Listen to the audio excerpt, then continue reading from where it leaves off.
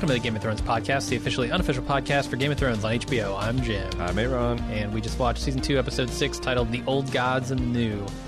I thought this was a pretty good episode.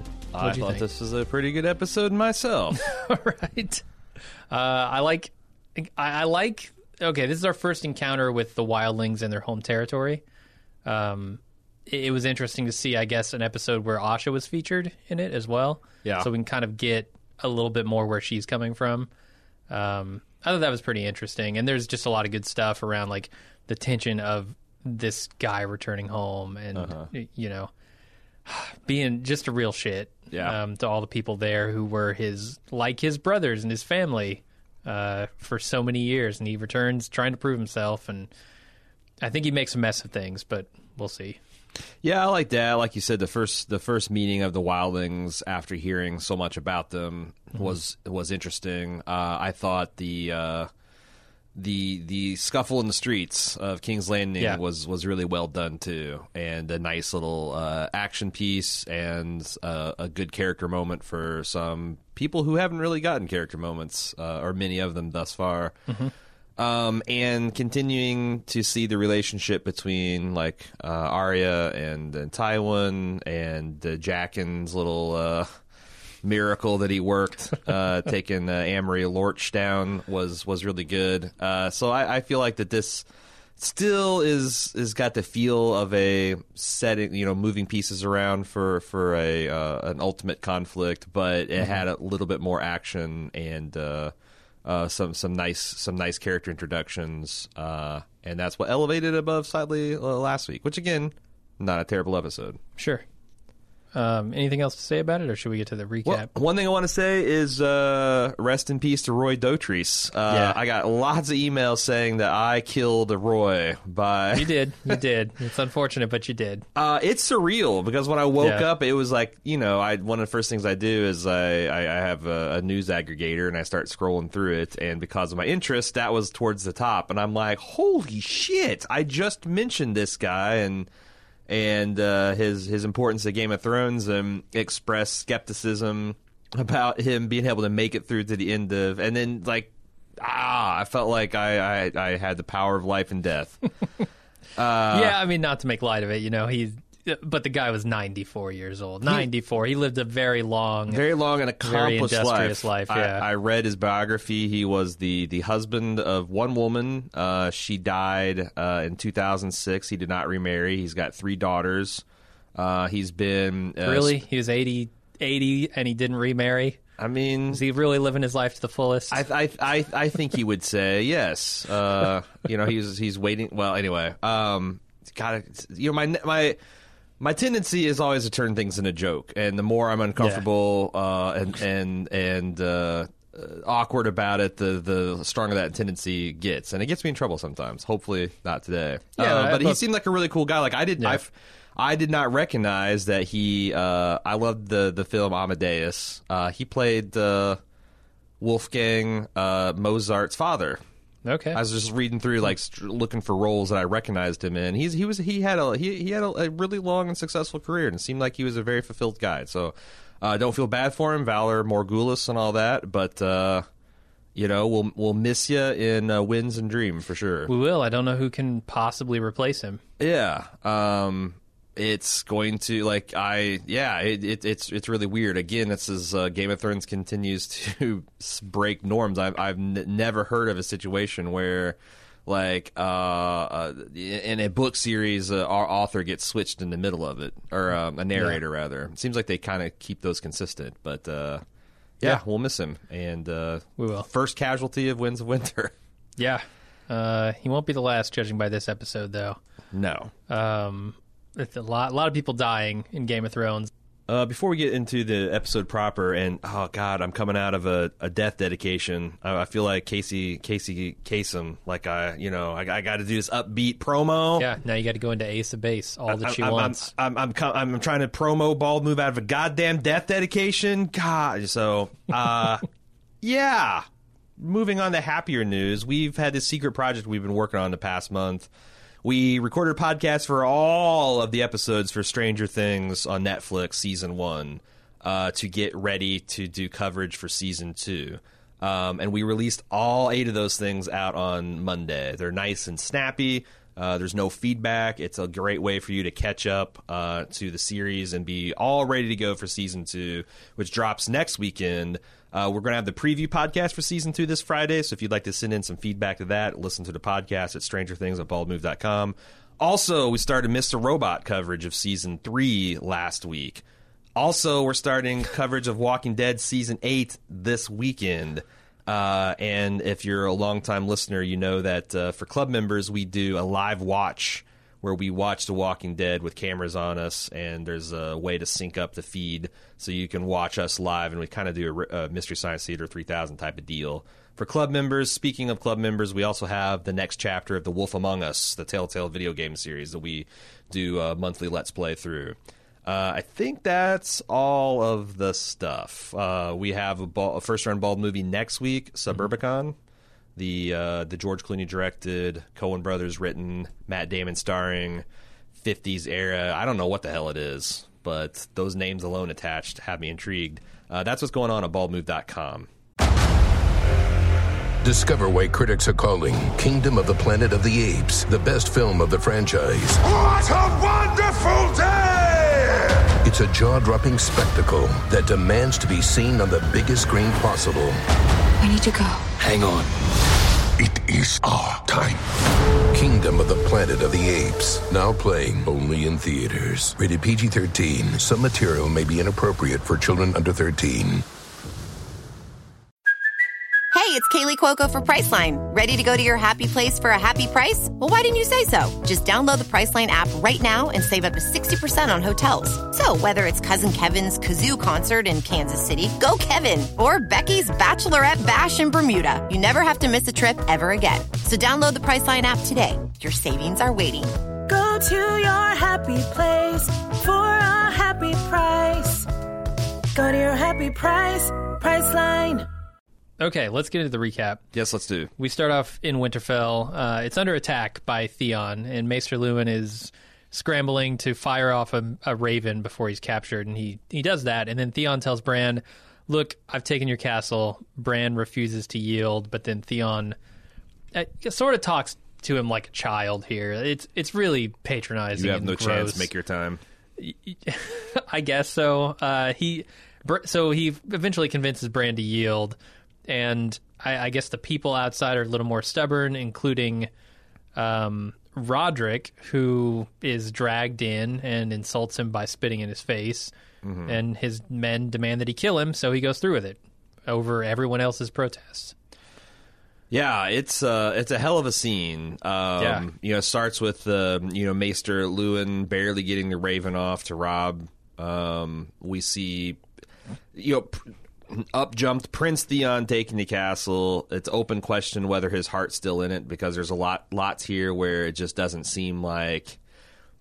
I have a feeling that Theon feels like a man in a dream, where he's going through these motions and he doesn't understand why. Like he wishes he could stop, but he can't. There are several moments in there where he reconsidered his plan.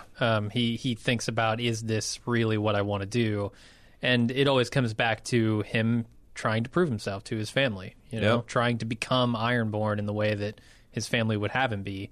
And it's unfortunate because he's stuck between two families here. Right. And it shows. It just really sells the betrayal, like in several different ways. You have Sir Roderick, who's spitting in his face and said, "I should have put that sword in your belly instead of your hand." But then you got Bran, who just like, what? Why? He can't even grasp that. Like, my brother sent you away to get help, and now you're taking my home.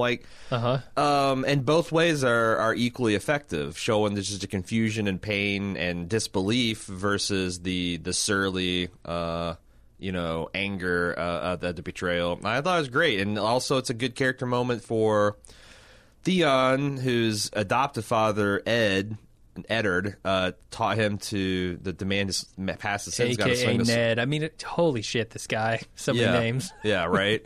That he's got to cut his head off, and he's not very good at it. No, he needs a bigger sword. He needs ice or something, or maybe sharpen that thing. Maybe or Sir bigger Roderick. Arms. Maybe Sir Roderick taught him wrong. Maybe that was Roderick's point. Like, look, my neck is so thick. Right. You're going to look real dumb trying to slice through my neck. Pay the iron price. Try the boiled leather price, you pup. And before, I don't know who this actor is that played Sir Roderick, but Jesus Christ, he's playing it fierce. Like, he's in full snarl until, like, everyone's losing their shit right before Theon kills him. He looks back at Bran and says, don't mind, I'm going off to see your dad, which I don't know whether I'm just super tired and out of my element when I watched this morning, but that actually briefly choked me up. Like, what the fuck? What the fuck, Sir Roderick? You got me. Have my guard down. Not exactly the most familiar or beloved of characters, but okay. I mean, I guess it's just that's her heroism defined. Like, you're about to now. Obviously, I think he truly believes in what he's saying, that he's going off to see his father. But like, in your last moment, you're trying to comfort a child. And I wonder, is he also trying to send a message to the people to resist? You know, like, I'm going to be the example. I'm going to be the martyr here. He's Keith Olbermanning it. Sure. Yeah. I don't know what Keith Olbermann has to do with this, but all right. Resist. It sure as hell wasn't a clean death, though. No. He had to kick the head off of Roderick. Yeah, that was fucking brutal. And he Obi-Wan'd him, too, in between Olbermanning. He said, now you're truly lost. Yeah. It's a great scene. And it really felt it in my guts. Yep. So they march off to find the wildling scouts up north. The half-hand is educating Jon on the wildlings' prowess in that area and talks about the thankless job they have of fighting a war against an enemy they can never defeat and that they'll never be recognized for. Won't even know your name. It's a complex scene because Qhorin, the way I read it is he is building. He demonstrates Jon's complete naivete and inexperience. Mm-hmm. Then he uses like bullshit to build him up, and as it starts to work, he then tears him down right again. It's like, I can't believe all this shit that I'm talking about, the nobility of sacrifice. You're still too dumb, kid. Like, yeah, I feel like he's trying to perform a reset on Jon's thinking here. No, totally. Like, he's trying to blank slate him to just confuse him so that he can then put the ideas of the Night's Watch truly into his head. Right. Build him up from the ground. And, yeah, it's effective because I was just as thrown as Jon in a lot of these instances. Because he's like, I don't know if I should agree, if I should agree with this guy or not, because every single time he starts, preaching the gospel of the Black Brothers, he then... Right. Derisively turns it on his head. It's like, nothing. It's very kind of nihilist, which I guess if you're doing this, suicide rear guard mission, you kind of need to instill in your men. Mm-hmm. I felt like almost a Full Metal Jacket boot camp scene right here. This is war. Stop. This is Qhorin doing his best Arlie Ermy, which is just confusing the crap out of you and making you so disoriented that he can just put whatever he needs to into your mind. Right. Unfortunately, he doesn't get much of a chance because Jon runs off like an idiot. Yeah. But we'll see that in a bit. Why does everyone... I know it's a frowned upon thing to be, but why does everyone enunciate bastard so much in Westeros? That's all I could see in this scene. Bastard. I think it's because, it's usually for effect, right? Like, anytime someone's, but it's every time bastard is said. Every time. I don't know. It's kind of like when someone is yelling at you negative terms, they usually emphasize it. Like, there's no usually, what do they call it? There's not a soft, motherfucker that you can give someone. Hey, motherfucker. I just want to check in with you, see how you're doing. It's like, motherfucker, what the... So it's bastard's the same way. I just feel like he's trying to go... This is part of him trying to get Jon's peak performance out of him. All right. We move on to Tywin, who is just absolutely roasting one of his fool officers here for accidentally sending a message meant for their troops to a Stark loyalist house. Whoops. Yeah, big mistake. And it's not just any message. It's like troop movement type stuff.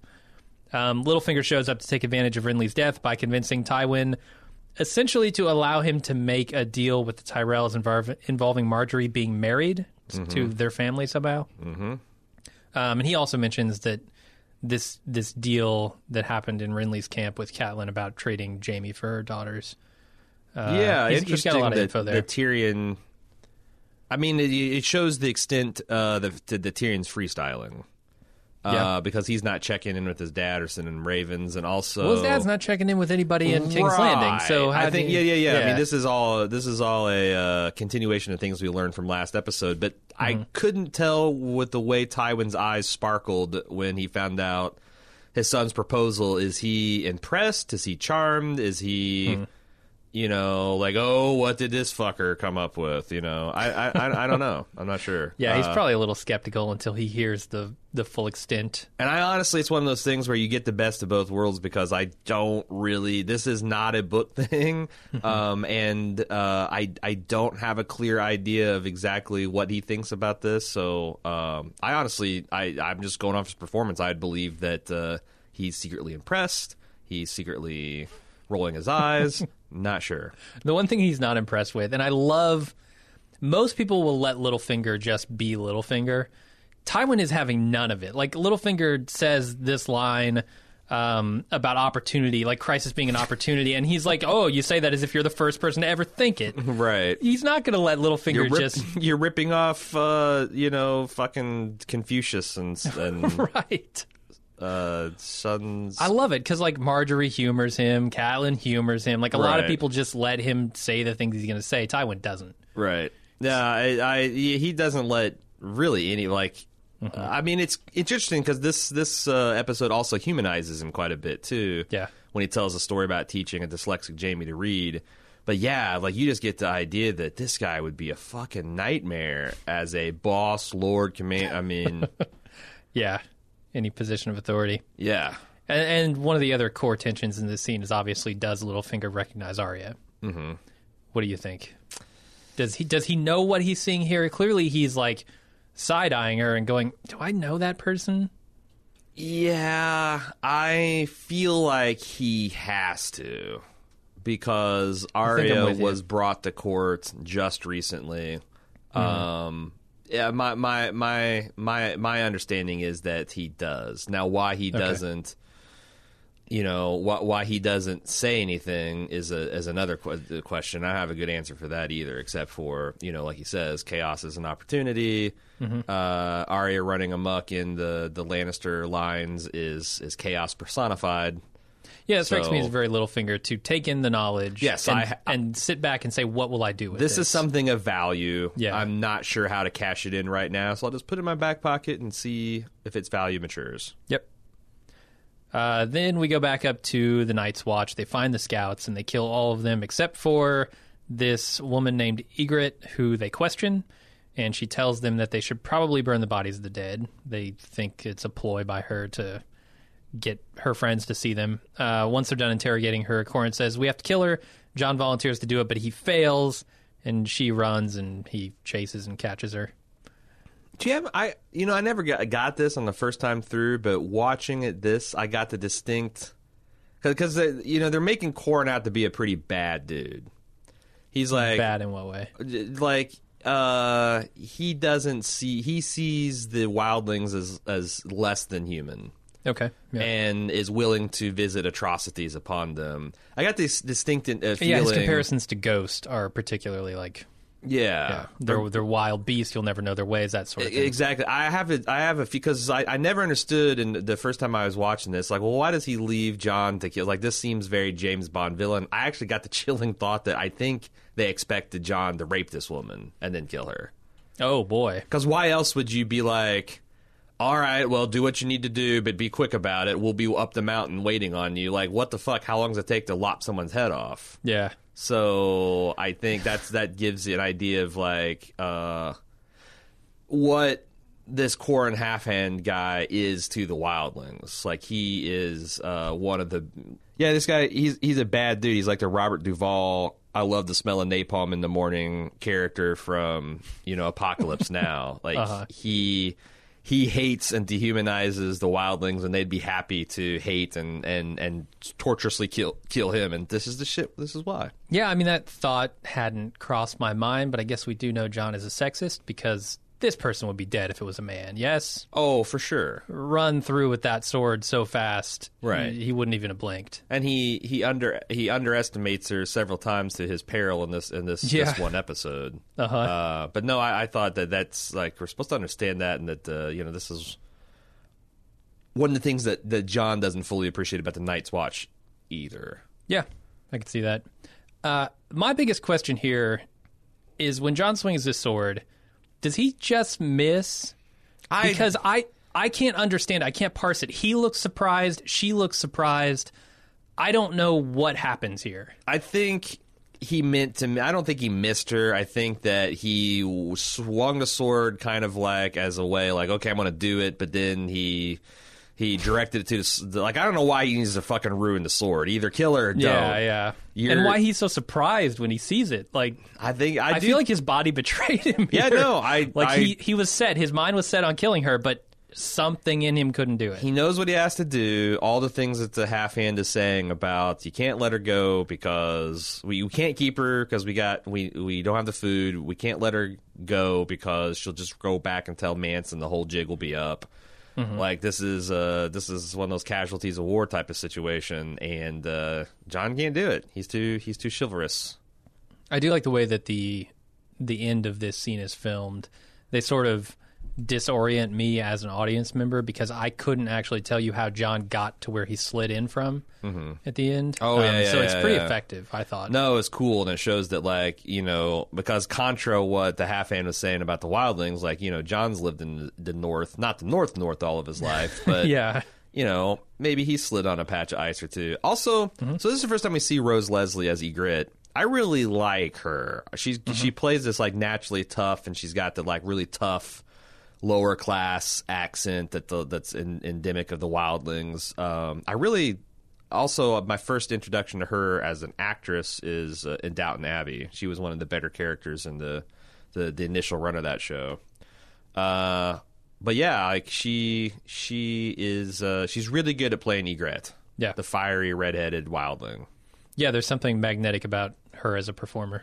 Yeah, she just got these, like, you can see why a guy like Jon would be kind of like, she's attractive, but in kind of that rough spun wildling way, and she's very fierce, and she's got the energy, and you can see why she would intrigue him. Yeah. Okay, we go back to King's Landing, and Cersei is cursing Tyrion as they watch Myrcella float off toward Dorne.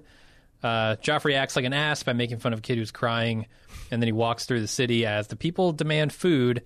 It suddenly turns violent as Joffrey's hit in the face with shit, and he tells his men to kill everyone for it. The royals barely escape with their lives. Tyrion calls Joffrey a vicious idiot king, while Sansa's caught by the crowd, and she's about to be raped, but the Hound manages to find and rescue her at the last minute. Yeah, it was a great scene. It is a great scene.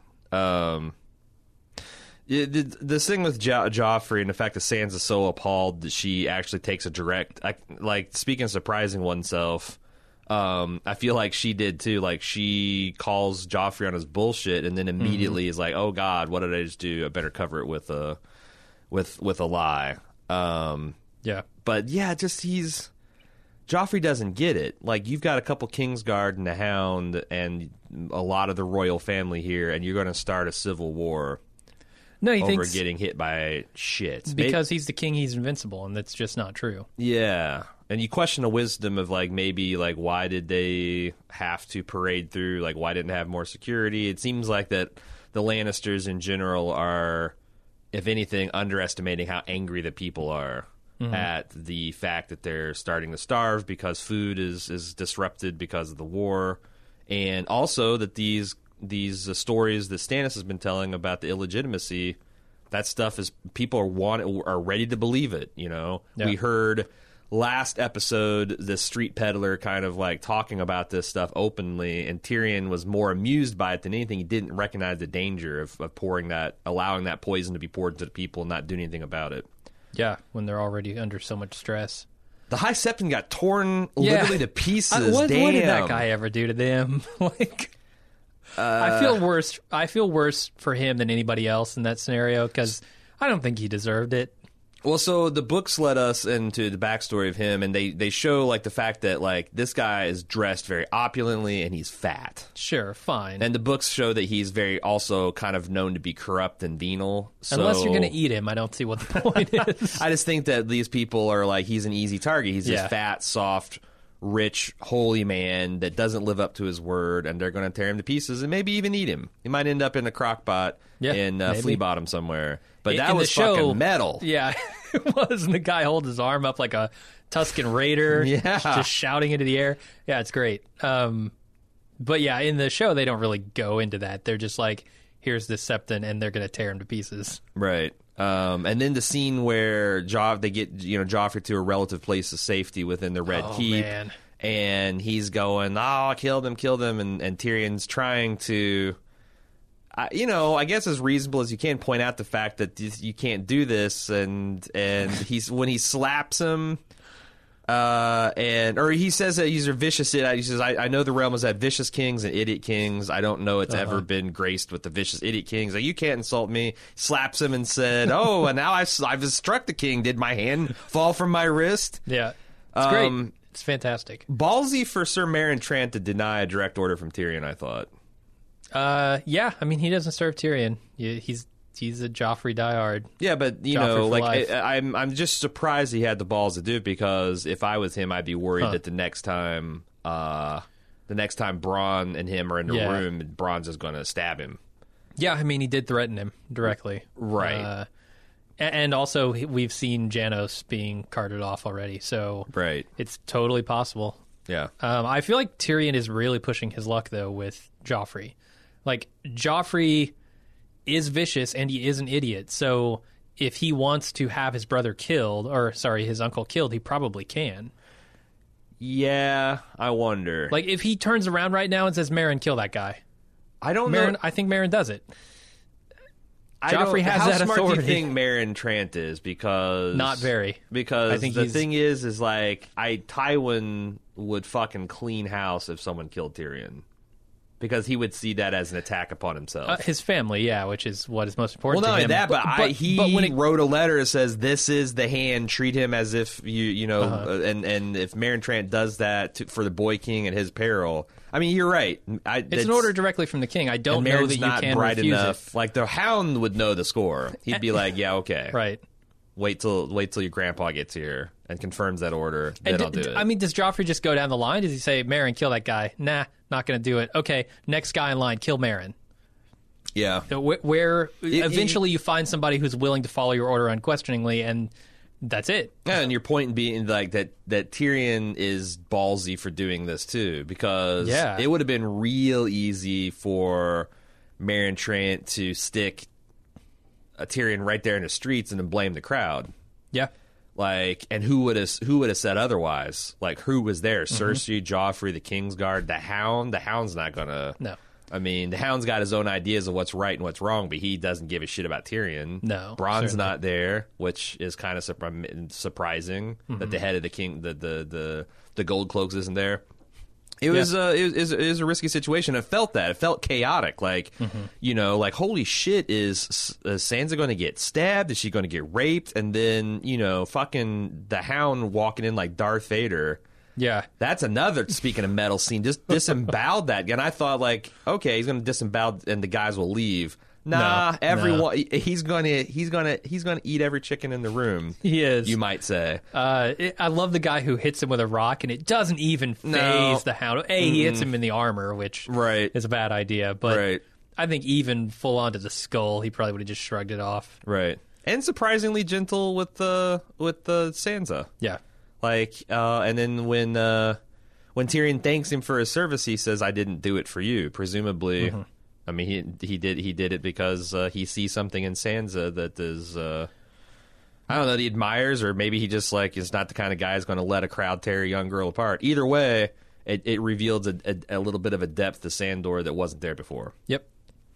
So we go over to Qarth, where Dany is very annoyed that she's waiting for the Spice King of Qarth. When he finally arrives, he's the guy who initially met her at the front gate. Dany asks for his ships, and he says no, and he points out that it's a really long shot that he'll get his investment repaid, since she has no allies or armies. Dany makes this impassioned plea, which includes how extraordinary she is, citing the way in which her dragons were hatched, and he still refuses to give her the ships. Yeah. I mean, it's interesting because he's got this line he walks where he's not outright disrespectful for her. He's just keeps it all. He's all business. I think the text of this, yes, is not disrespectful, but everything in the subtext is. I mean, from the way he's standing to the way he talks to her. And the fact that he kept her waiting. I mean, we're supposed to understand that she's essentially a child here. Yeah. And that he might see her as that. And she has really nothing to offer. She doesn't. No, I mean, yeah, as far as the business transaction, he's absolutely right.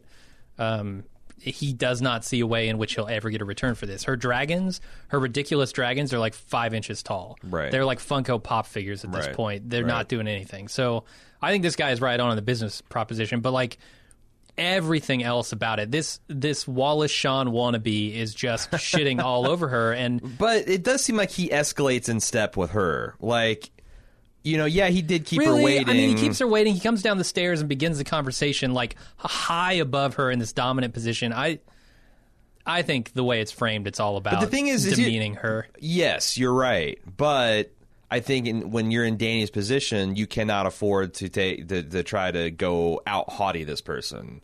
And I feel like she does step for step. Like, she wants to be treated like the conquering queen when she's not, and that was the point. Like, I don't think it would have made any difference had she, been like, 1,000 pardons. Oh, thank you for, like if she'd said the right things. But I do think that he kind of escalated his dismissive rhetoric in lockstep with her escalating her kind of unhinged demands for fealty. And I do feel like that's Dany's role at this point, is to be this person who thinks that she's got this super important destiny that she has to fulfill, but she is completely unprepared for it. Yeah.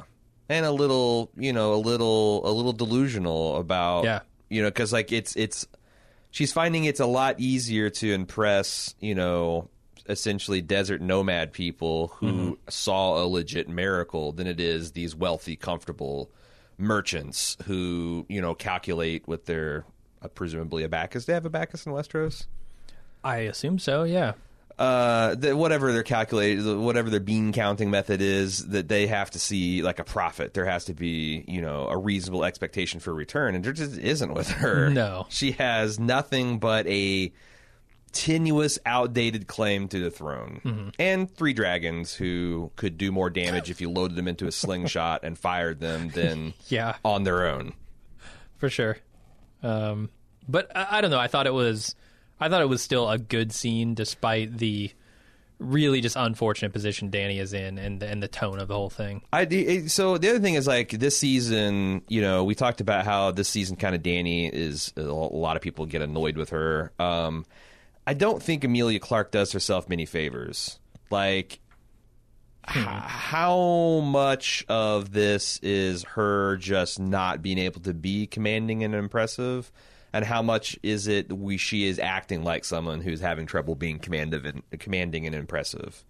Because like, it's a fair question. I read it more as like this character is written this way, and I don't put so much of that on Emilia as an actress. I think she's good. She is just written as a character, rightfully, who is young and naive and driven by this goal that she can't possibly attain. Well, see, I've always said that, like, I think that she does really good playing. She's good at like playing bemused, and she's good at playing powerful. But anytime she has to emote like some kind of sadness or desperation or, those kind of deeper, like more subtle emotions, she struggles. But I found it very hard to even take her serious. Maybe it's because you're right. The situation as written, this guy's above her and she's below, and she's ranting and raving about fire and blood when she has. And her position is obviously weak. Yeah, and obviously. They dressed her up kind of like... she's pretending it's not. These merchants have dressed her up like some kind of slave girl from Jabba's palace. So that doesn't help her being taken serious. So, like, I know she's got a lot of things, but I just... In this scene, I thought, like, this is some dodgy work that's being done. Okay. I don't agree. I didn't feel that way. All right. To each their own. I do like, in retrospect, that this scene is really just a stalling tactic, right? This is a way to get her out, away from her people and her dragons, so that they can come in and steal them, which we'll see later. Right. So we go back to Tywin. He approaches Arya to talk about her reading skills, and he asks who her father was. She says he was a stonemason, and Tywin buys it. She's apparently a good liar. Arya asks about his father and steals a parchment from Tywin's table as he waxes not so nostalgic about it. He says his father loved everyone, loved his family, but he was a weak man. He's equating, I guess, love with weakness here. A weak man who nearly destroyed our house and name. It's like father, like son, my ass. You know, Tywin seems to have been directly influenced by the weakness he perceived in his father to become the exact opposite of that and care in his own way about his family, but in merely the preservation of the name. Right. And he wants, like, his son to be educated, and, like, a weaker man who loved his son more might take it easy on her, and Jaime might be illiterate. Yeah. And that's the thing, is, like, you know, would Jaime love him more if he was illiterate? Like, is that acceptable? Like, but I think it's this scene asks you to hold a bunch of contradictory thoughts about Tywin and kind of see how he came by his, like, prickly kind of love. And I also don't totally agree that he cares nothing except for his family's name. I think he does care about his children, but he, you know, sees his ultimate duty as making sure that they're positioned to have this dynastic ambition that, like, the only way to preserve the Lannisters is to make sure they're running shit. Well, that's kind of what I mean. Like, he wouldn't give a shit like what Jaime's hopes and dreams are. He's more going to force him to buckle down and do the things that are going to prepare him to perpetuate the family line. True that. And the family authority, you know? Right. Now, do you think that, because you seem to think that Tywin's completely snowed in by Arya, and I'm not saying that he knows that she's Arya Stark, because I don't think that's true, but I do think that he knows there's depth to her, and he is keeping her around like his own private Sudoku. Like, that's like he's trying to figure out, like, what's the deal with this northern peasant girl who can read and who has a stone maester father who can read and who died from loyalty. Like, this is an interesting challenge to him. Okay, and he can see that. I don't know that he knows the attraction or the fascination of her to him, but he's like, you know, he can see that, and he's kind of fascinated by her, and they're having this interesting little duel, and which makes their scenes really tense, because that, you know, when you're watching this, you're supposed to think, and I think they do this successfully, that at any moment he could, like, whirl around and be like, God damn it, you're Arya Stark. You know, that's the danger, because he's so damn smart and perceptive. And the fact that we've been told that Tywin is so damn smart and perceptive, when he freely offers the observation that she's a sharp thing, our estimation of Arya rises with his. Yeah. So it's a great scene to build, kind of continue to build both their characters. So Arya reads this parchment that she's stolen, and she's stopped by one of the officers who busts her. Speaking of these officers, like, Tywin might be keeping her around literally to plan his next battle plan, because these guys seem to be fools. Did you know the guy who grabbed her is the same illiterate guy from from the previous Amory Lorch is his name. Which I didn't realize when I was watching this the first time, I didn't realize it was the same guy, because I wasn't quite as steeped in Game of Thrones lore. But, like, that's the okay. Well, and the other thing I'm not either. I just recognize his face. I also thought, like, if I was observing this, I'm like, it's kind of ballsy for this guy who can't read the message to question Tywin's personal page. Like, he's just been dressed down. He's like, well, why would you take this to the armory? It's like, it's your fucking lord's orders. You can't read them. It's in his, you probably recognize his handwriting. I'm his page. What the, like, in another universe, he comes into Tywin and just gets, like, Tywin's like, you know what? Fuck you. You already pissed me off this morning. I'm throwing you off this four-story window. You're too goddamn stupid to live. I don't care if you are my cousin. Right. He's just a Lorch. He's not even a Lannister. He's done. Tywin torched a Lorch without even thinking about it. So she runs to Jaqen and she names this officer and says it has to happen right now, which Jaqen's like, oh, fine. I was going to get lunch, but whatever. The performance where he's like, because he starts as unctuous, kind of like, oh, a girl has named another name. Oh, a man has to wait till the time. Oh, fuck. She's like, I don't have time for this shit, Jaqen. Right. And he's kind of annoyed, but also, there's another guy who we've been taught to think of as fucking impressive, and he is suffering Arya. And you're like, again, you keep on thinking that Arya is awesome, more and more awesome because she has this effect on these people around her. Mm-hmm. Also, holy shit, what can Jaqen not do? Yeah. He didn't, I guess he knew where this guy was headed, but the guy had a big head start on him. Oh, yeah. And Jaqen ends up putting a right poison as he's arrow in his opening neck. the door is what you're supposed to realize. Because he's like, I looked like he's about to say, and he just falls forward dead with that dart in his neck. It's fucking awesome. So good. I couldn't help but thinking, instead of naming this Amory Lorch guy, you could just solve the whole problem by naming Tywin Lannister. My question is, would she at this point? Like, does she... To go back to what Duck Sauce says earlier about never meeting a woman who wasn't influenced at least a little bit by flattery, is she maybe drawn into the world of Tywin a little bit too much here by his compliments and his sad stories? You're right. The fact that she hasn't tried to name Tywin yet is a little suck. Because last week we covered it by saying, well, she didn't know that Jaqen could just be blowing her shit. Yeah. Now she knows he's legit. Mm-hmm.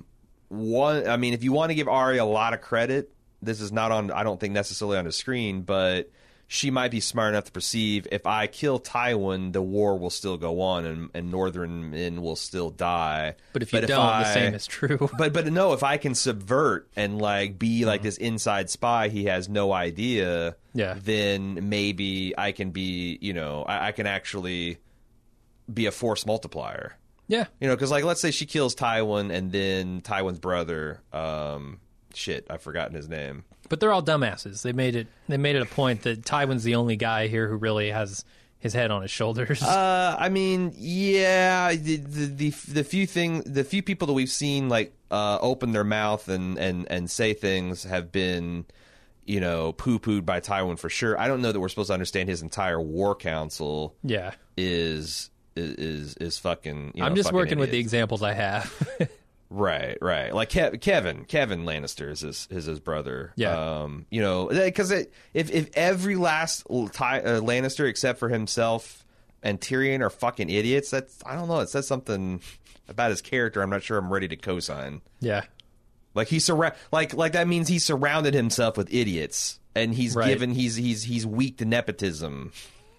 Which makes him a certain kind of idiot. Yeah.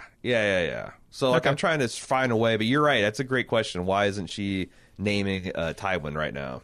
And if I'm being a little generous, I could say it's heat of the moment. She knows she has to do something, and she just does the first thing that comes to her mind. That's like a genie's wish, You got three of them. Do you want to,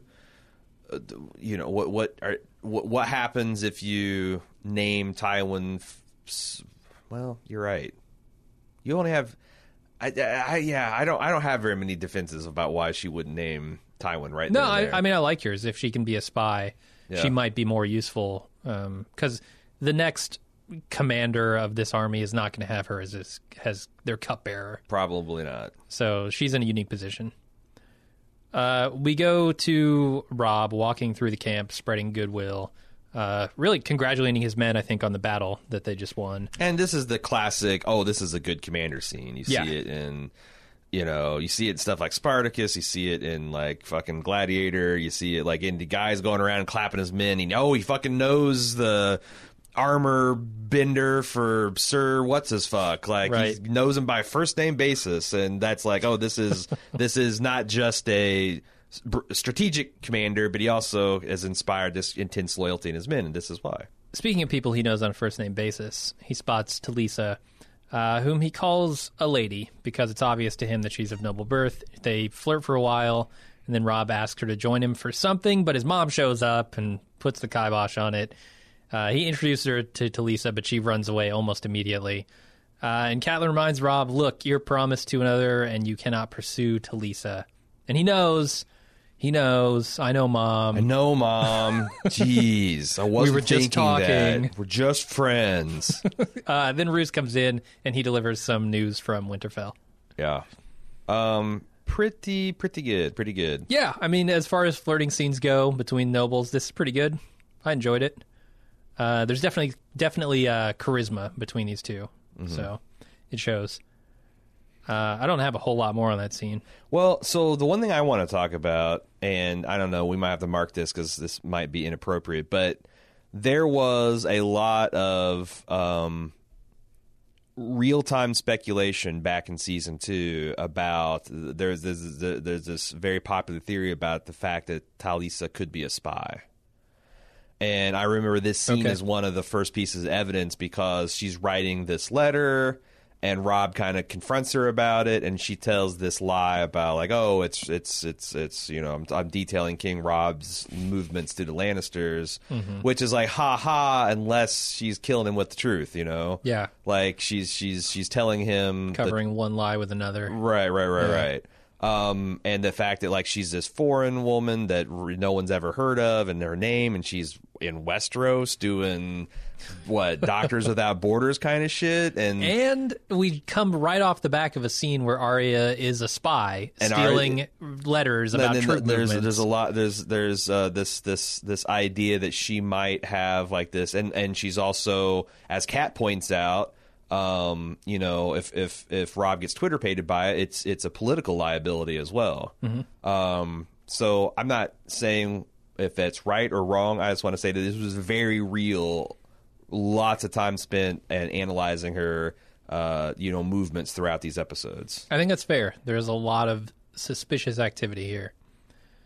Okay, so we go to Jon deciding that they're going to stop. Him and Ygritte are going to stop in the middle of nowhere. With no shelter and no fire, and he very, very loosely ties up Ygritte for the night and gets down and spoons her, and she's grinding on him, which is really annoying to him, but she's having that ass up. Pretty good time with it, I'd say. Just annoying the crap out of Jon, which I enjoyed. Or poking at him, just like I think he's poking at her. He probably is at that point, but. Yeah, I don't know. I really liked it. He's trying so hard to find a middle path between what he thinks is his duty and I think the tone being close to her booty.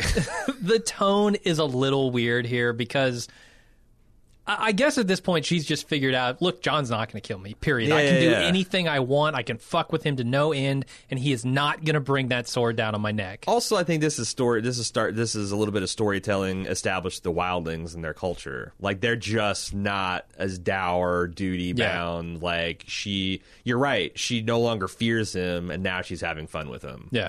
And I'd also think, if you take her at her word, she's also trying to turn him. She thinks that, like, here's this brave but stupid boy who clearly, stayed his hand because I'm a pretty girl, yep. And I'm going to try to play this hand as well as I can. Yeah, I think she plays it pretty well.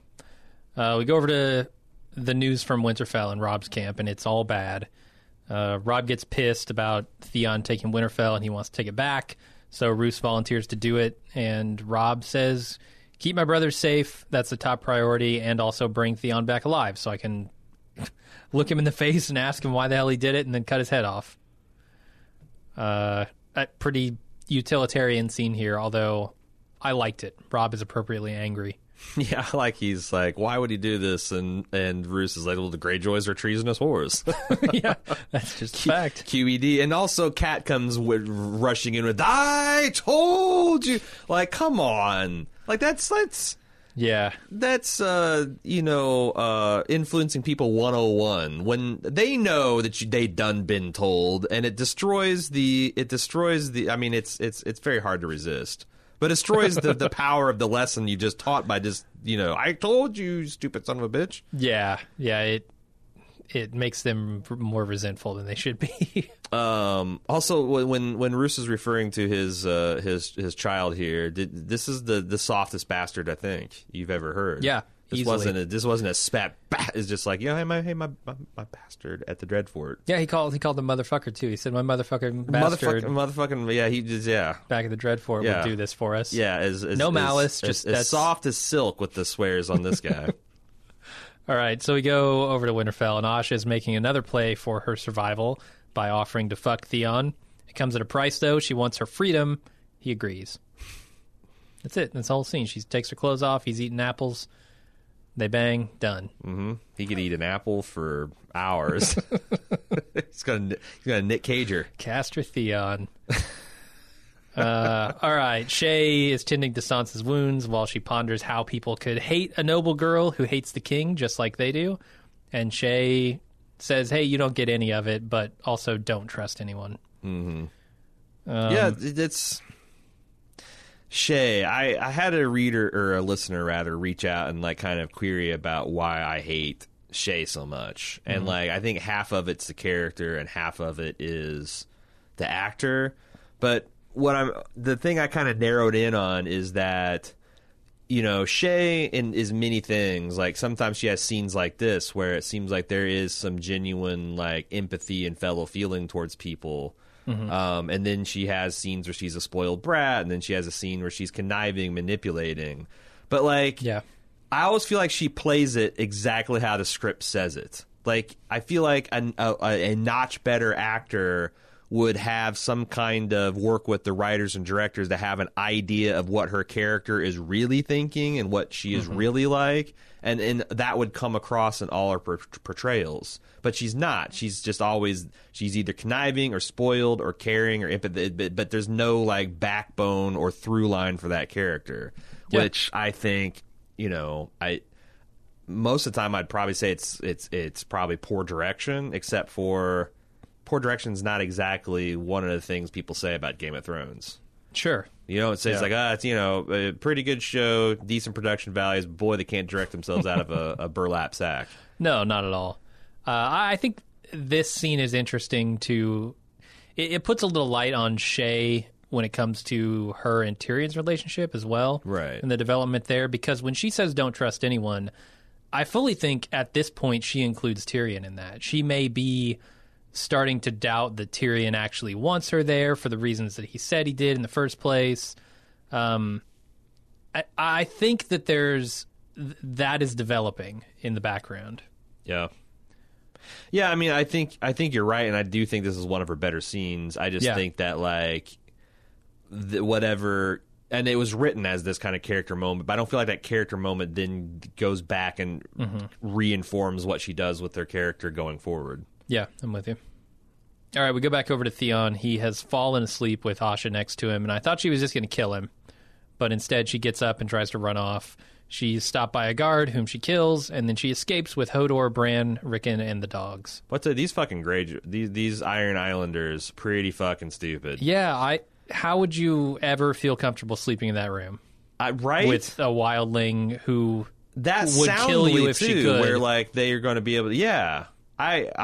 I'm staggered by how much these guys think with their dicks and, you know, quickly. And I mean, okay, so he wants to think with his dick, fine, but then to just fall asleep there? Well, but then the dude, like, she comes creeping out of his quarters and he's like, and he's immediately taken in. My lord said me to keep all you men warm, and he's like, yeah, like, come on. Yeah. Like, you're not even... You're fucking on guard. Mm-hmm. I don't know. I don't know. It's tough in Game of Thrones because I always view these people as being like late 20s, but I know they're supposed to be like fresh kids, like green, you're just right. thinking with their libido all the time. And they're not educated. They're very provincial. Like this kid probably has never been off the Iron Island before. It's always hard for me to get in that mindset with them. You're right. You're right.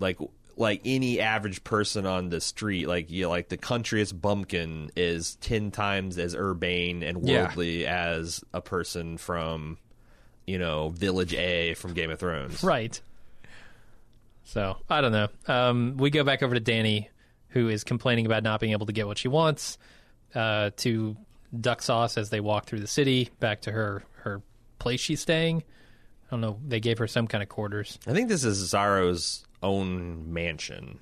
Is it? Okay. That's where Duck Sauce tells her that he was a pitiful poor boy once and that he did some really foul things in the past, to get to where he is. And she returns to find her people are murdered and her dragons are missing. And then we see the dragons are being taken to some mysterious tower. But it also seems like to me that they want us to think that it's the warlocks that have taken her. Do they? I think so. Why do you say that? Because I felt like that's what the garb of the person carrying the dragons were. Okay. But also, it happened while she was meeting with the Spice King. Yeah. Which to me says that's a distraction from the Spice King to get a hold of the dragons. Right. But then what I'm saying is I feel like there's like three main suspects here, because there's also Zaro himself, who just gave this speech about like a kind of a Lando Calrissian. It reminded me a lot of Lando's speech of I used to have a lot of problems here at Cloud City, but it's smooth sailing because of a deal I recently made. And then there's Darth Vader and shit goes bad. And as he's saying, I'm like, I used to have to do terrible things to get to the things I want in the world. Oh my God, where's my dragons? And so I feel like there's like this mystery that the three prime suspects are the Spice King, the Warlocks, and Zaro himself. And we shall see. Or Jorah. Where's Jorah in all this? Huh? Damn straight. Haven't seen him for a while. Right. Getting to ship my ass. Yeah, Danny's getting a little too independent. A little too not dependent on his counsel. So he set her back a couple paces. Fucking nice guy Jorah. We get a Where Are My Dragons? Yeah, I had to stop doing that to top of the show because people rightfully pointed out it's a fucking spoiler for this episode. But her dragons are gone. We got with a bullet the Where Are My Dragons. This is the canonical Where Are My Dragons. Perhaps the only Where Are My Dragons. Perhaps we'll have to see. She shouts, "Where are they?" as well. Does that count as two? Yeah. Or are we going specifically with Where Are My Dragons? No. That pronoun means dragons. She's referring to dragons, yeah. Yeah, I don't need a Rosetta Stone to translate that. That's the two. Boom. Two. Where are brackets my dragons? Yep. And it's interesting because one of so what we see as evidence is it looks like a lot of Zaro's household guard is killed. Because that's the thing. There was definitely Dothraki. There's Eerie. There is one of her blood right. Well, no, not her blood right. But you could saw some of the Dothraki guards. But then there's also guards dressed up like they're from Karth. So I feel like that's evidence against. Like, why would Zaro break into? But then again, if he was the one that stole the dragons, he would have to do that because if he suffered zero repercussions in the attack, then he would be prime suspect, right? I would think so, yeah. So, who knows? I imagine we'll find out pretty soon. Where are her dragons? They're going to a tower. They're in a cage. They're being carried by, They're in a medieval backpack, I guess. It's not that hard, Danny. They're just if you just patiently watch the next scene, you'd find it's Jesus Christ. Dan's the kind of person halfway through the movie be like, why are they doing this? That's the whole fucking point. Shut up and watch. Yep, that's the end of the episode. Do we have some feedback this week? We do, but we do not have any non-spoilery feedback to make the cut. Okay. Nope. So that's it, I guess. First time that we don't have any non-spoiler feedback, but we do have a lot of spoiler feedback in the spoiler section, which we'll be getting to momentarily. If you'd like to send feedback, either non-spoilery or general, you can do that through Game of Thrones at baldmove.com, or you can also send it to the same place to be considered for the spoiler section. We also have forums at baldmove.com, where you can take there to discuss the show, as well as all the social media if you want to follow along with what we're doing. Facebook, Twitter, Instagram, that kind of thing. That's it. I think we're ready for spoiler section. Okay. Well, people who are interested in spoilers, join us in just a second. People who are not, we'll see you next week for 207. Until then, I'm Jim. I'm Aaron.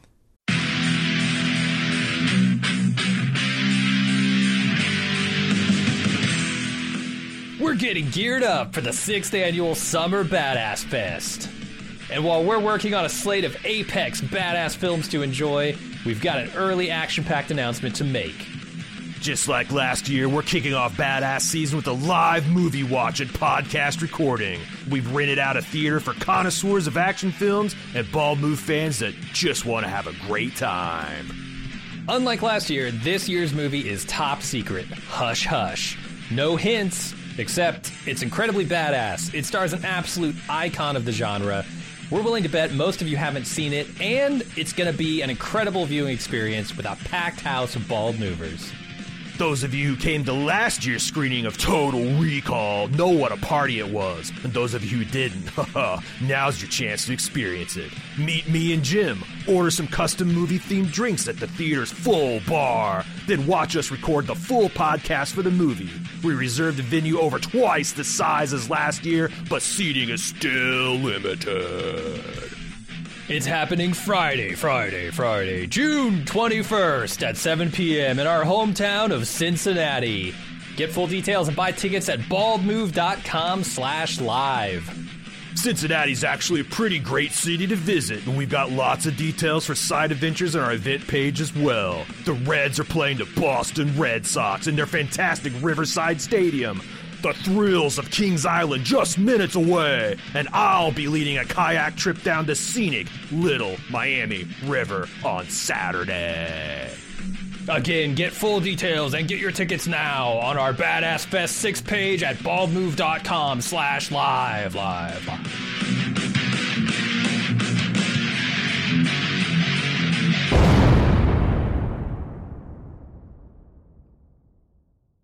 Hey, if you've enjoyed our coverage of Season 2 of Game of Thrones, the only thing that makes it possible is that we're doing this full-time. If we weren't, we never would have gone back and done this rewatch. So if you would like to contribute to keeping our lights on here at the Bald Move Studio, you can do so at club.baldmove.com. It's an easy way to support us, and you get a bunch of free of bonus extra features. There's bonus audio content, there's ad-free feeds, there's VIP access to the forums.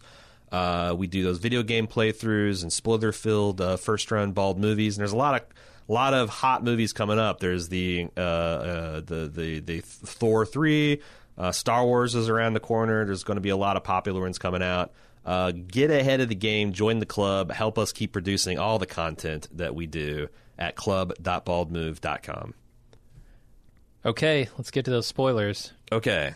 Jasmine says, I started out watching Season 2 with you guys, but of course I couldn't limit myself to one episode a week, so now I'm in Season 4. Littlefinger has just pushed Lysa Arryn through the moon door, and Sansa very convincingly lied to the other Lords of the Vale and backed up his story of her committing suicide. Mm-hmm. My question is, why didn't Sansa just tell the truth right then and there instead of getting rid of Littlefinger and securing her safety? He would have been put to death. She would have been able to stay in the relative safety of the Vale until she could marry Robin and then potentially rule over it once she manipulated him enough. I didn't put much thought at it at the time, but after seeing everything she went through with Littlefinger and the whole plot her and Arya cooked up this most recent season to kill him, it makes a lot less sense to me. She saw Snake like he was, both in engineering her escape and what he said to Lysa before killing her. He's obviously not to be trusted. I can't remember if there's any specific POV chapters from her in the book explaining her reasoning, so I'm hoping you can help me with this. I mean, my guess is he had just saved her life, essentially, and that was repayment. There's that, but, like, this is the season where Sansa started to stop being a scared little girl and started thinking about the future in terms of, like, more than just, I hope I make it through tomorrow. Mm-hmm. And I think that's the key point. Like, Sansa could have betrayed Littlefinger. She's now under the protection of the Lords of the Vale, and she's just become another chip to be played, you know, because what if the Lords of the Vale want to get in good with King's Landing in the future? They trade her Sansa, and then she's back in hot water. I think part of it is like what you said. She feels a little bit of gratefulness to Littlefinger. Littlefinger at this point has also kind of betrayed a weakness for her, and I think that she starts thinking about how she can play the game, because that's ultimately the only way she can guarantee her safety is she keeps her destiny in her own hands. Mm-hmm. And, you know, she's progressed enough at this point in the story, Jasmine, that I don't think that she sees being guarded by men who are supposedly knights is any kind of real sure permanent safety. Yeah. Whereas she does have a lever where she can manipulate Peter. Yeah, if anybody else has any thoughts on that, but that's how I've always interpreted it. David H., my question is about one of Jon or Jeor Mormont's scenes earlier this season. After Jon watches a White Walker take one of Craster's baby and reports it back to the Lord Commander, Mormont acknowledges that he, in fact, knew Craster had been sacrificing babies to the White Walkers, the crueler gods that Craster serves. This suggests Mormont was aware of the existence of White Walkers well before they appeared in the show in Season 1. Why then is he never told anyone about this threat? In the season 1 opener, Ned beheads the Night's Watchman for desertion and hand waves his comments about seeing the White Walkers as crazy talk. If Mormont is in command of a group whose origin is literally rooted in combating the White Walkers, why keep Craster's sacrifices to himself? Do you have any ideas here, Jim? Is that implied? That was my question. Does Jon know exactly what he's seen? I can't remember if he specifically says he was giving them to the White Walkers. I mean, I think that's the implication, but when Mormont talks about these crueler gods, I think he's talking about just in terms of, like, child sacrifice, not necessarily, I knew he was sacrificing them to the others all along. Right. It's more like,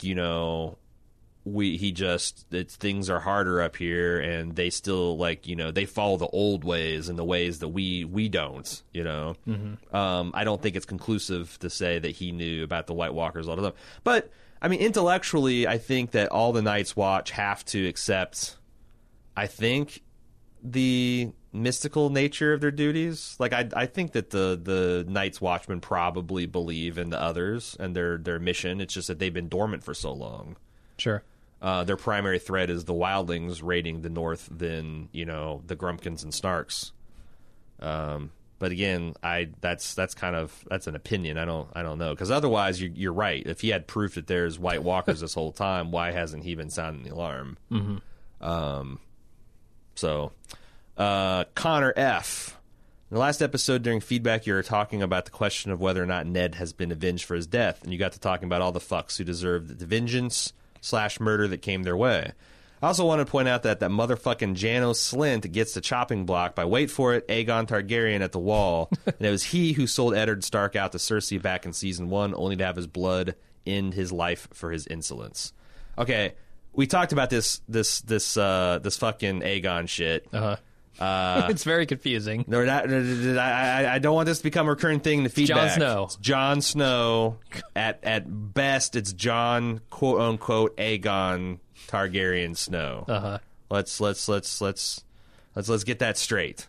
Yeah, no, fair point. That was, I mean, but that's the thing. Like, is he the most responsible for Ned's death? It's tough to say. Because he's just a pawn of Littlefinger. Yeah. And the guy who chopped off his head is, Ilyn Payne. But Joffrey ordered it. Joffrey ordered it. Who's the most responsible? Yeah, probably who the most responsible is Littlefinger. Okay. Because he's the one that's set all this stuff in motion, and he's yeah. So, but yeah, you're right. We left him off the list of people who got theirs, but good. Robert R. I believe Game of Thrones arrived at the perfect time culturally. I couldn't imagine it being made before the first episode premiered. If it was made in the 70s or 80s, it'd be a terrible one-time movie that wouldn't make any sense and feel rushed. Oh my God. If it was made in the 90s or aughts, it would have been a really corny, low-budget, and unenthused adaptation. I think it'd be similar to The Black Knight with Martin Lawrence or Knight's Tale with Heath Ledger. But I'm curious what you guys think. Could you imagine Game of Thrones made any earlier than its premiere? Hey, Knight's Tale is great. I don't want to hear any guff about Knight's Tale. I'll throw in First Night with Richard Gere and Sean Connery. Okay. That was another terrible swords and sorcerers. Oh, I mean, there are so many. Like, the 80s is so full of these fucking things. Or was that 70s? Deathstalker and just, like, all these crappy sword and sandal. Crawl. Right, Conan, like all of those. Conan is kind of good. Yeah, but if it was Game of Thrones, it would be kind of shitty. Yeah, no, true that. Because, like, I say it's kind of good because it was written by Oliver Stone and competently directed, and it also, one of Arnold's breakout roles. But have you seen James Earl Jones in a dress lately? And his 70s disco wig? Yeah. It's not great. No, it's not. It is not great. So, yeah. I think he's right. I think you could not have made this series any earlier than it was made. Even like the late 2000s. I feel like it could have been made immediately after Lord of the Rings, because that's kind of that. First of all, it got fantasy back to like science fiction levels where people would spend a lot of money on it. Yeah. And two, the effects technology started to get to the point where you could tell these crazy, fantastic stories on a reasonable budget. For sure, but I don't think television as a medium was ready for it yet. I think it needed a lot of shows to come before it to get people back into the idea of serious television. Because for me, I don't know how most people feel about this, but all through the 2000s, television was sort of a joke, with the exception of very few shows like Lost or Battlestar or Sopranos. And even all those examples have pretty big flaws. Like even Sopranos, I haven't seen enough of it to say that, but I've heard many people say that when you rewatch Sopranos, you're actually kind of shocked at how many throwaway episodes and filler episodes there are. Yeah, and I think you needed those precursors to get people ready for the idea of some kind of niche themed drama. Yeah, like this long, sprawling narrative. Yeah. That was sold as like a drama. Like they had to hide this sci-fi story in a drama. Yeah. To get it even past the people who would greenlight it. Yeah, that's a good point, because I was thinking that from like technical feasibility, but you're right. Like training an audience to enjoy this type of narrative was one of the innovations of the golden age of television. Yeah, because before it was prized at like, well, a person should just be able to go in middle of season 3 and instantly understand the characters and the situations. That was the whole idea of, and a season's got to be 24 episodes, right? Because you got to be able to do reruns and sweeps. And, and the golden age kind of dumped all that shit and said, no, like if you try to come in the middle of season 3, you're going to be fucking lost. Go catch up on Netflix or HBO Go. And can you imagine a 24-episode season of Game of Thrones? The other thing about we don't appreciate about the golden age is the roles that these digital delivery systems played in it, because it's an open question whether that shit would have worked without on-demand services. Because like, who starts watching Breaking Bad in the middle of season 3 if the only way to catch up is to like fucking rent DVDs at Blockbuster? Yeah, or spend $30-$40 for a DVD set of season 1. Exactly. Being able to like, oh, this is on HBO Go, or oh, this is on Netflix. That's like I've already got this service. It just showed up. I might as well check it out. I've heard good things. That never used to. The shows would always have the biggest audiences, and they trail until they were canceled because the cost of getting into it at any midpoint was so high. Now in the golden age, we see where, Breaking Bad does 1 million, then 2 million, then 3 million, then 6 million, then 10, and Game of Thrones does the same thing. And the only reason that's able to happen is because it's so easy for people to binge and catch up. Yeah. So you're right. Technologically and budgetary, they could have done it, anytime after Return of the King. Mm-hmm. Culturally and, like the workflow of a general audience, yeah, I think you got a strong point there, Jim. And so does the emailer. Alexander F. How old is Bran supposed to be at the end of season 7? 8. In general, how old are any of these characters? That's a really good question. I have a hard time keeping it straight. How old are they in the books? I'm not a book reader, but I've listened to enough of your blather, you say, to know about these book characters being very, very young. For example, Dan. I think you just called Gizmo Duck. What was his thing? Blathering Blatherskite. There you go. Okay. So the consensus seems to be about 2.5 to 3.5 years have elapsed from A Game of Thrones to the very end of Dance with Dragons, which is in the 5 going on 6 season. So maybe another 6 months on top of that. But the weird thing is, in fact, if you want to know the comprehensive answer of how much time has passed, Google search most precise A Song of Ice and Fire timeline, because it will direct you to a Google Doc that has every canonical statement that's tied to a date in the books, and they lay them out in sequential, and so you can see like all the different events and roughly what year and month they are. And that's helpful. That's why you go 2.5 to 3.5, because the show's gone a little bit further. But the problem is, George, when he wrote A Game of Thrones, planned this to be a trilogy that in the middle there'd be a 5-year skip ahead. Mm-hmm. So he started out with, Bran starts off the series as 8, and Arya's 9, and Sansa's 11, and like Jon and Robb are 15. So his idea was, when we jumped ahead and told the rest of the story, that these would all be, grown adults or, more like seasoned. And that he started writing Feast and Dance, realized he couldn't really connect those characters together. Like, it would be preposterous to just like flash forward and now Arya's a faceless man, and flash forward and now Dany went from being this, jumped up slave girl who had 3 miraculous dragons to a queen ruling her own right. And Jon, maybe most jarring of all, went from this kind of like whiny brat who on a lark went and joined the wildlings to Lord Commander of the Night's Watch. And so he's like, shit, so I have to start filling this out, which made the time jump impossible. So you still have, Jon is now 16 or 17, and Dany is in 16, and Bran is like 10.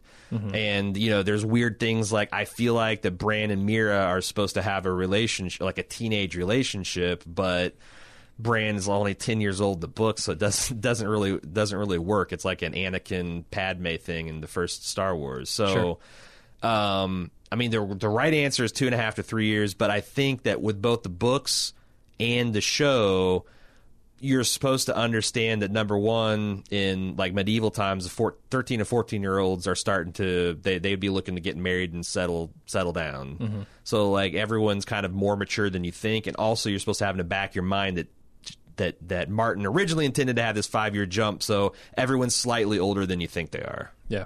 But it's kind of... Which kind of works out in the show because they are 5 or 6 years older than they were at the beginning. Right. Even though in universe, not that much time has elapsed. And there's also a lot of weird, like Sam and Gilly's baby.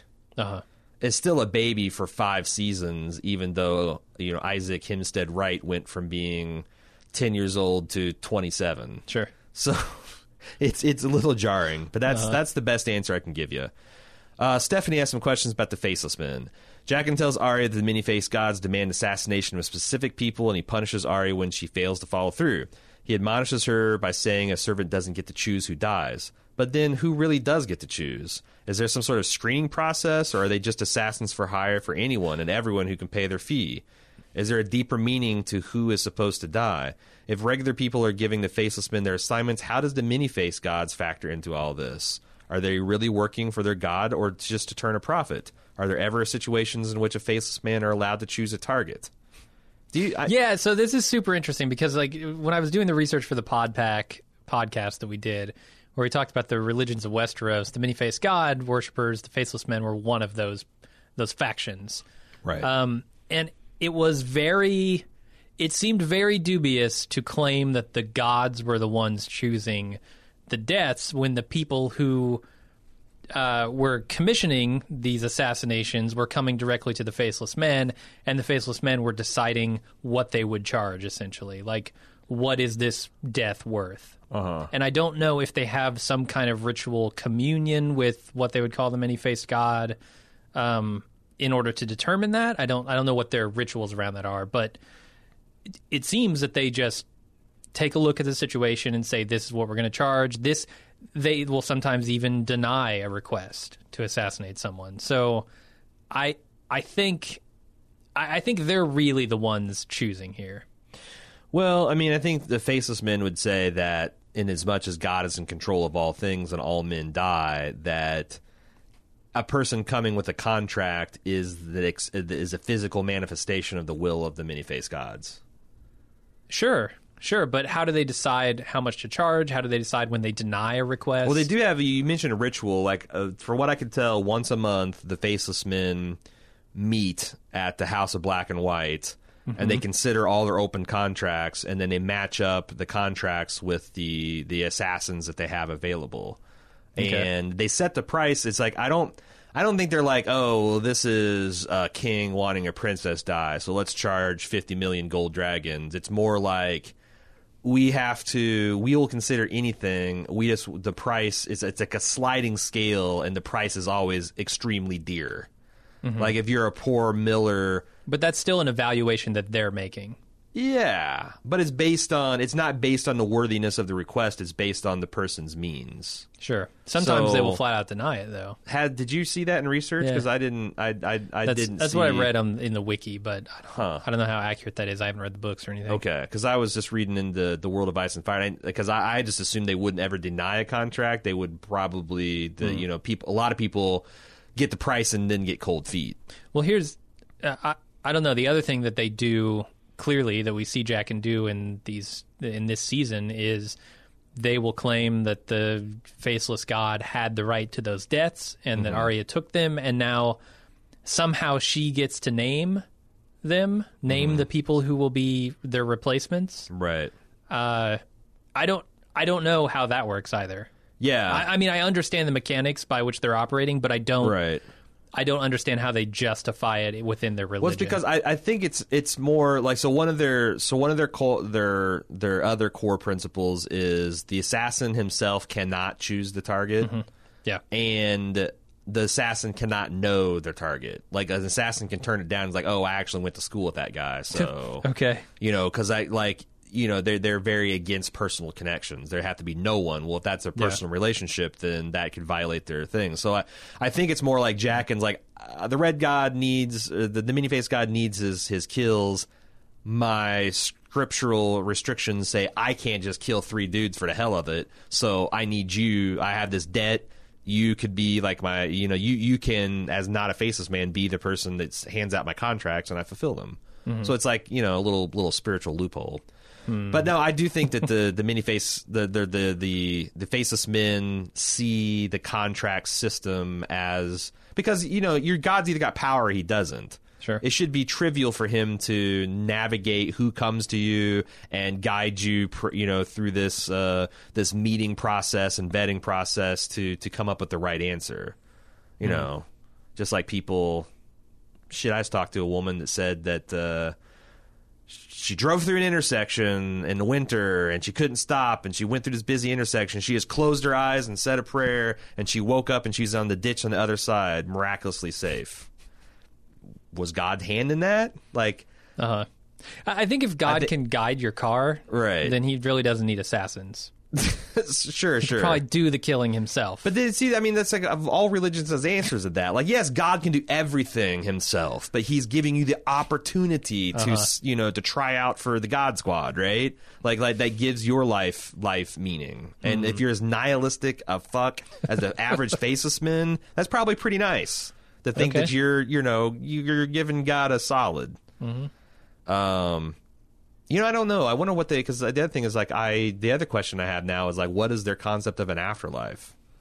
Are they going to have a better place because they serve the many-faced god, or is this, since nothing means anything, helping people to your grave early is the best thing you can do? Yeah, I think it's a lot like the Lord of Light situation where he views the followers of Lord of Light view Planetos, I guess, or life as a hell that they are freeing people from by burning them and sending them to the other place, which is death. Even if the other place is in nothingness, it's still a respite from hell. So right. Just to know, as another follow-up on the old faceless men here, after the talking up of Jaqen that you guys did last episode, I feel like it's necessary to point out that his kills are by no means guaranteed. No faceless men are guaranteed. Not as far as I've seen.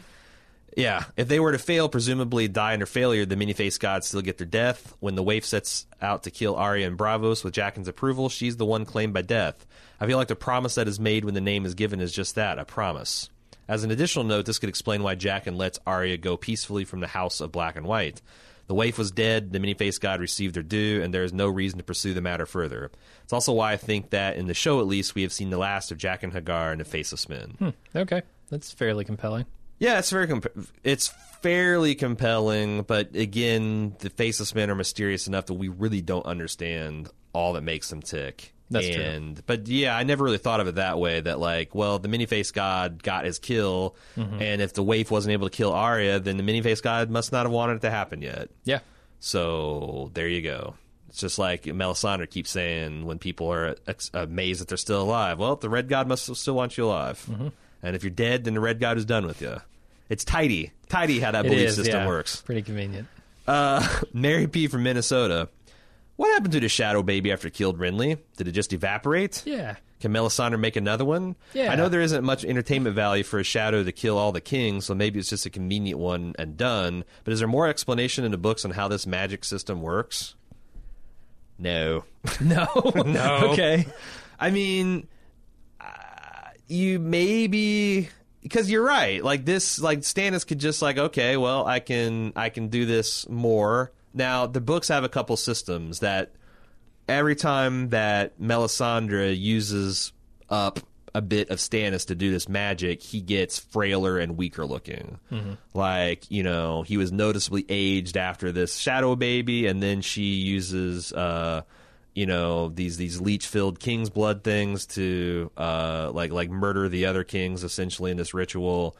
And she gets to a point where she can't really... doesn't feel like she can take from Stannis anymore because it's gonna diminish him, and so I think that's she needs royal blood and royal seed to make this work, and it's not like hey, he busts a nut inside Melisandre and he's good to go in 16 hours or whatever. Mm-hmm. It's more like that's something spiritually done to him that can't be, like, a part of his soul is gone.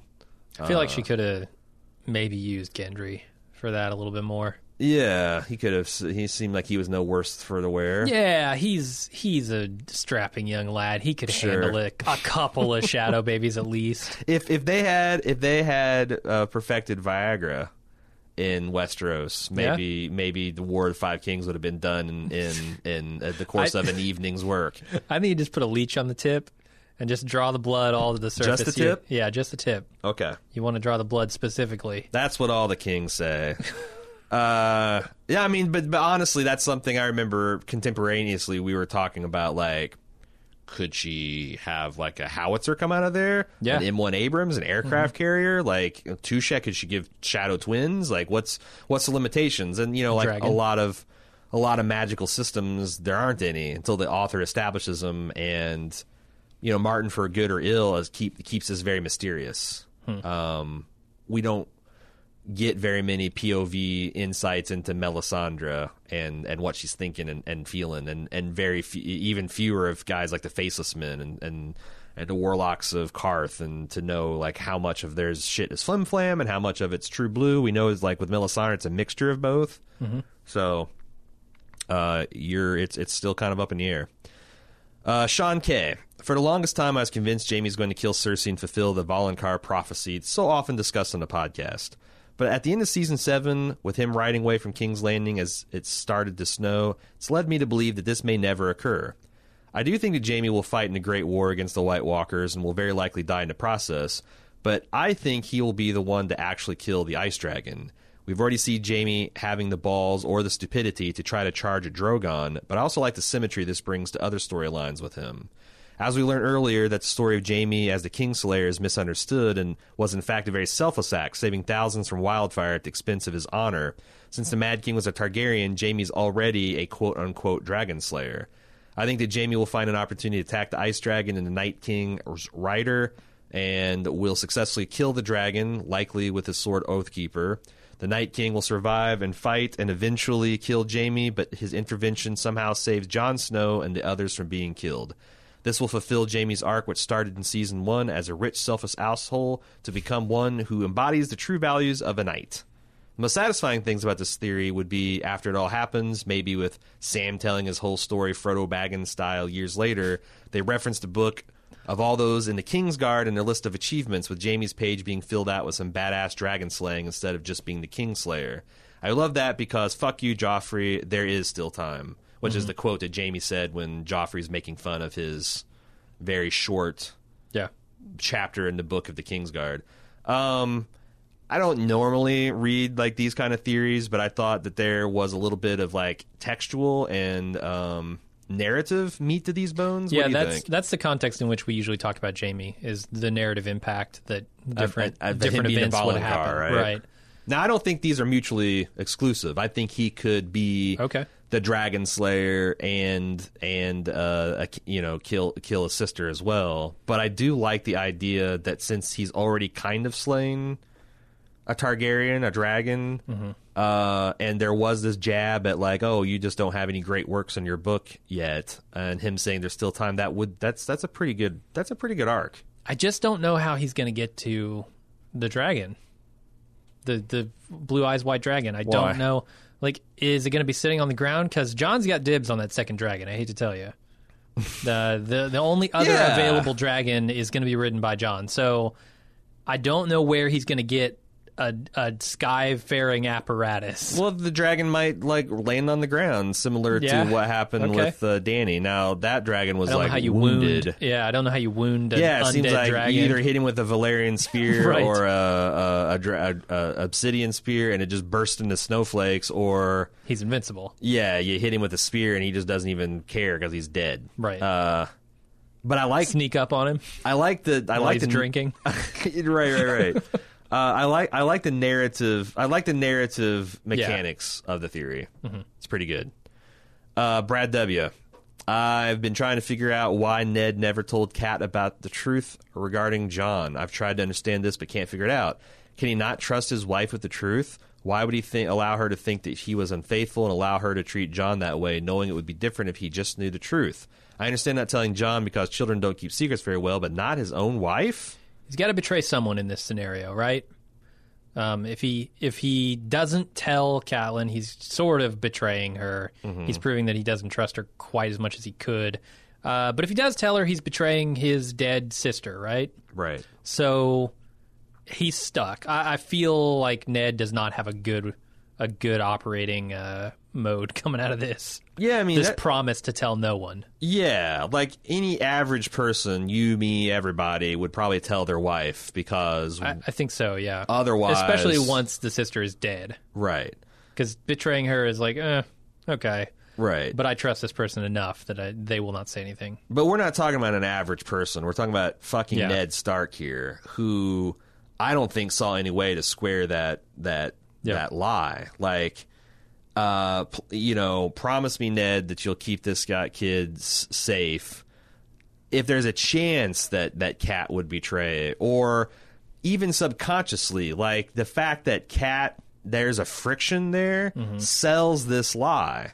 It does, and that lie keeps Jon safe from not just like whoever would want a Targaryen, but Robert Baratheon hates all Targaryens and would I don't know that Ned thinks that he could stop him if he knew that he was actually the legitimate son of Rhaegar Targaryen.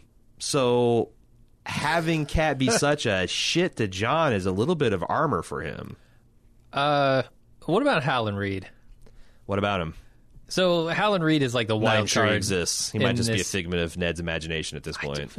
I seriously, he was in the scene with him, so I seriously doubt it. Ned was high on Poppy. He knows. He knows about Jon Snow's parentage, so he wasn't in the Tower of Joy as far as I saw. I only saw Ned climb those stairs. Right. So Ned must have come down and told him, right? Well, first of all, I don't think there's any textual evidence that Howland Reed knows that he actually knows. Like people think that as the only survivors of the Tower of Joy and the close relationship that Howland Reed had to Ned going back to their children days. That's fucked up though. Why? Now you're saying you're really going to tell me that the relationship between Ned and Howland is more beloved to him than the relationship between him and Catelyn? Well, I'm not, because again, I can't think of, I don't know that. I mean, it's always been like a speculation of who knows, who could possibly know the secret of Jon, and Howland was there and he was close friends with. But you're right, that is speculative. There, and as far as I know, there's not anything where it hints that absolutely Howland knew the truth. Okay. Maybe he didn't tell Howland. Maybe he just comes down with this baby, and Howland's like, "What the fuck?" I mean, obviously in the show, I think it's telling that. I mean, and he goes, "I banged somebody. I was up there for a while. Right. It's been about 9 months, Howland." Well, so there's that's why he can't, because he's got a baby. Right. He comes down those stairs with a baby, and Howland's like, "Where'd you get that baby?" I think it's pretty certain that Howland probably knows, because he had to. Yeah. Whereas his wife, he's been gone for almost a year on this campaign, and he comes back and he's got this baby. Right. So he can lie to protect Jon with it. With Howland, you can't. So like I said, it's brutal, and it's not something I think that you're designed to understand or sympathize with. But he spends a lot of the story telling you how fucking pigheaded and how seriously Ned takes promises and vows. Yep. Especially to dying sisters, like that just like, the most important vow a person can take in his mind. Mm-hmm.